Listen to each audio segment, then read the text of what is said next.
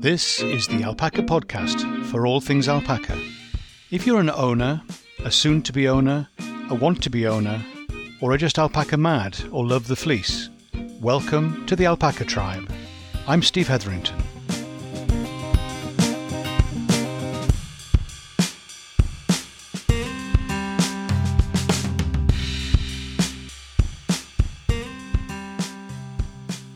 Hi, Steve here, and welcome to the latest episode of the Alpaca Tribe podcast. Currently I'm looking out of the window, watching the alpacas graze. Long grass, short grass, very short grass. Fussy lot, aren't they? Some are sunbathing. Long hot summers. Personally, I can't wait for autumn, but don't tell anyone, or they'll blame me next time it rains. I can't help having a different set of priorities. I like it when it rains. It keeps the grass growing. I like it when the grass grows. I have a bunch of pretty lawnmowers who need it. And composted alpaca manure does amazing things to your garden. And it makes your clothes smell. But I like the smell of alpacas. I don't know what you've been doing lately, but we're in the middle of matings. Multiple matings are so loud. Well, it caused my thoughts to drift to where all this began. We started over 11 years ago with 5 pregnant females. I've talked before about this, but not about the process of choosing your alpacas. Where you can get to is determined by where you start. Were you looking for fibre or breeding stock, showing, or just pets in the field?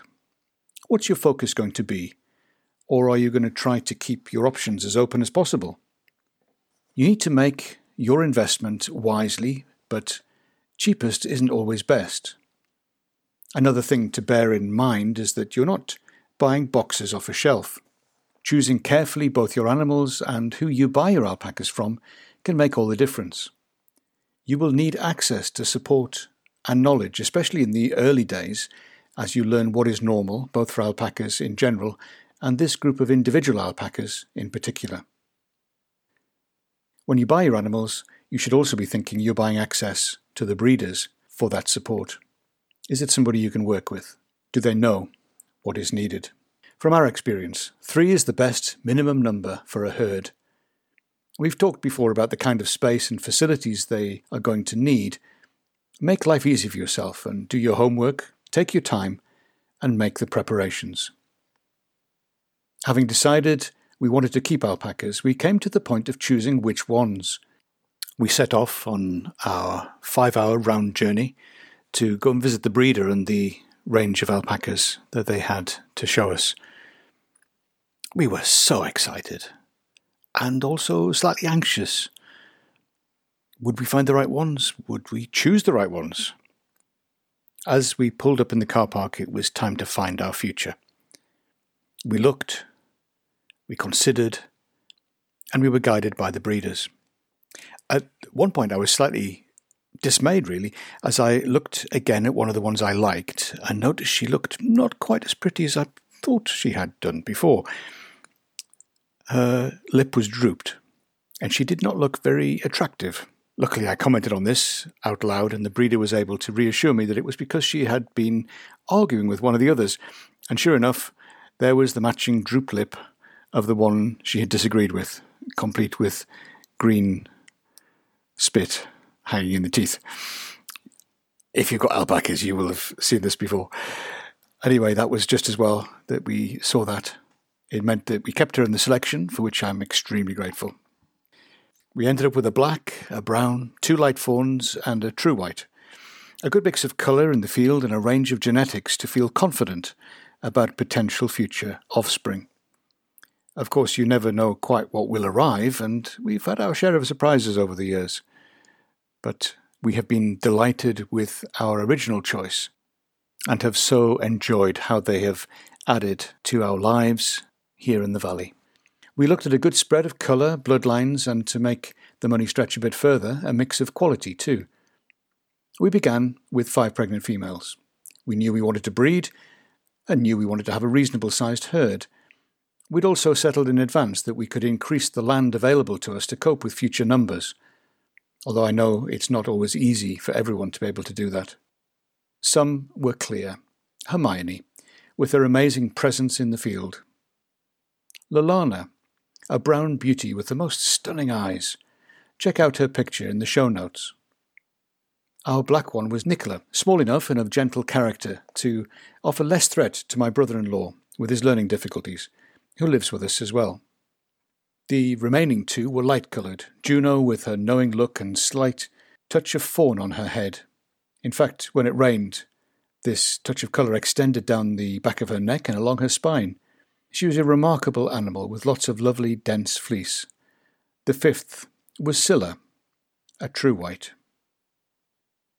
We had more in a group in various pens in the barn, and took what seemed like a long time to settle on the ones we would be creating our foundation herd with. Don't rush this. You do need to make a decision, but you need to make the best choice for your needs and situation.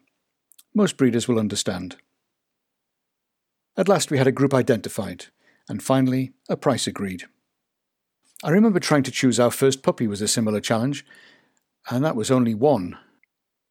In that case we were narrowed down to 2 bitches, and while squatting in the pen with them, one of the 2 we were struggling to choose between came over and sat down between my legs with her back to me, seeming to say, "This is where I belong."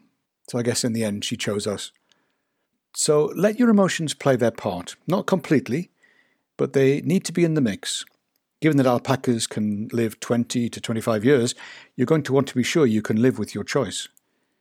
You might also be surprised just how much you and they will change and grow together over time. Going through difficult births, illness, or injury can develop a depth of connection that might surprise you. It did me, anyway. Each new foray into feeding, moving between fields, or carrying out basic husbandry checks offers a learning opportunity to be embraced and enjoyed. Though sometimes the lessons are bittersweet. Being spat at for the first time is a salutary experience, as is being kicked. Great situations to reflect on, how could I have done that differently? And what will I do next time? Trust and confidence come layer by layer with each interaction. Keep your eyes and ears open and file each hard-won experience away for future reference. Learn what the sounds and body language signify so that you can read things that are about to happen. You will be surprised, firstly, that they can outsmart you on many an occasion, and secondly, that you do get to understand them, and can most of the time stay one step ahead. Well, half a step, if you're lucky. If you have the luxury of some time with the alpacas you are considering, try to be around when they are fed and observe how they interact. If they're part of a large herd, your particular choice may not be a natural grouping of friends, quotes.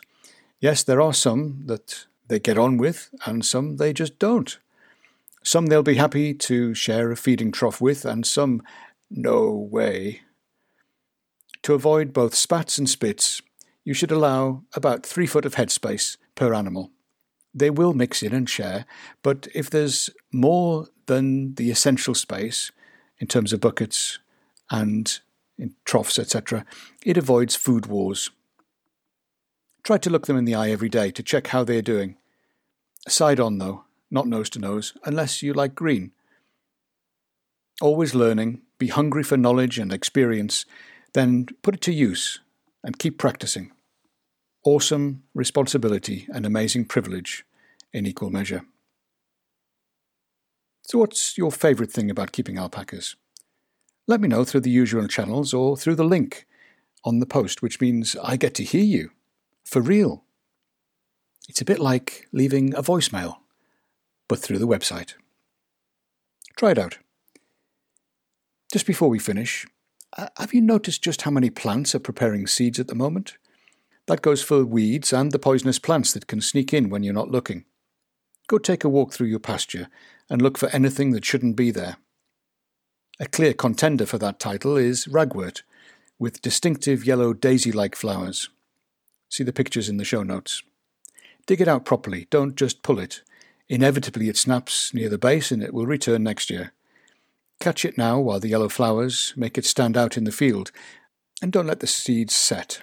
Harder to see, and the fluffy seed head will spread lots of future work and poisonous plants. Remember the old saying, 1 year's seeds, 7 years weeds. Thanks for being here and joining me on your alpaca journey. Have a good day.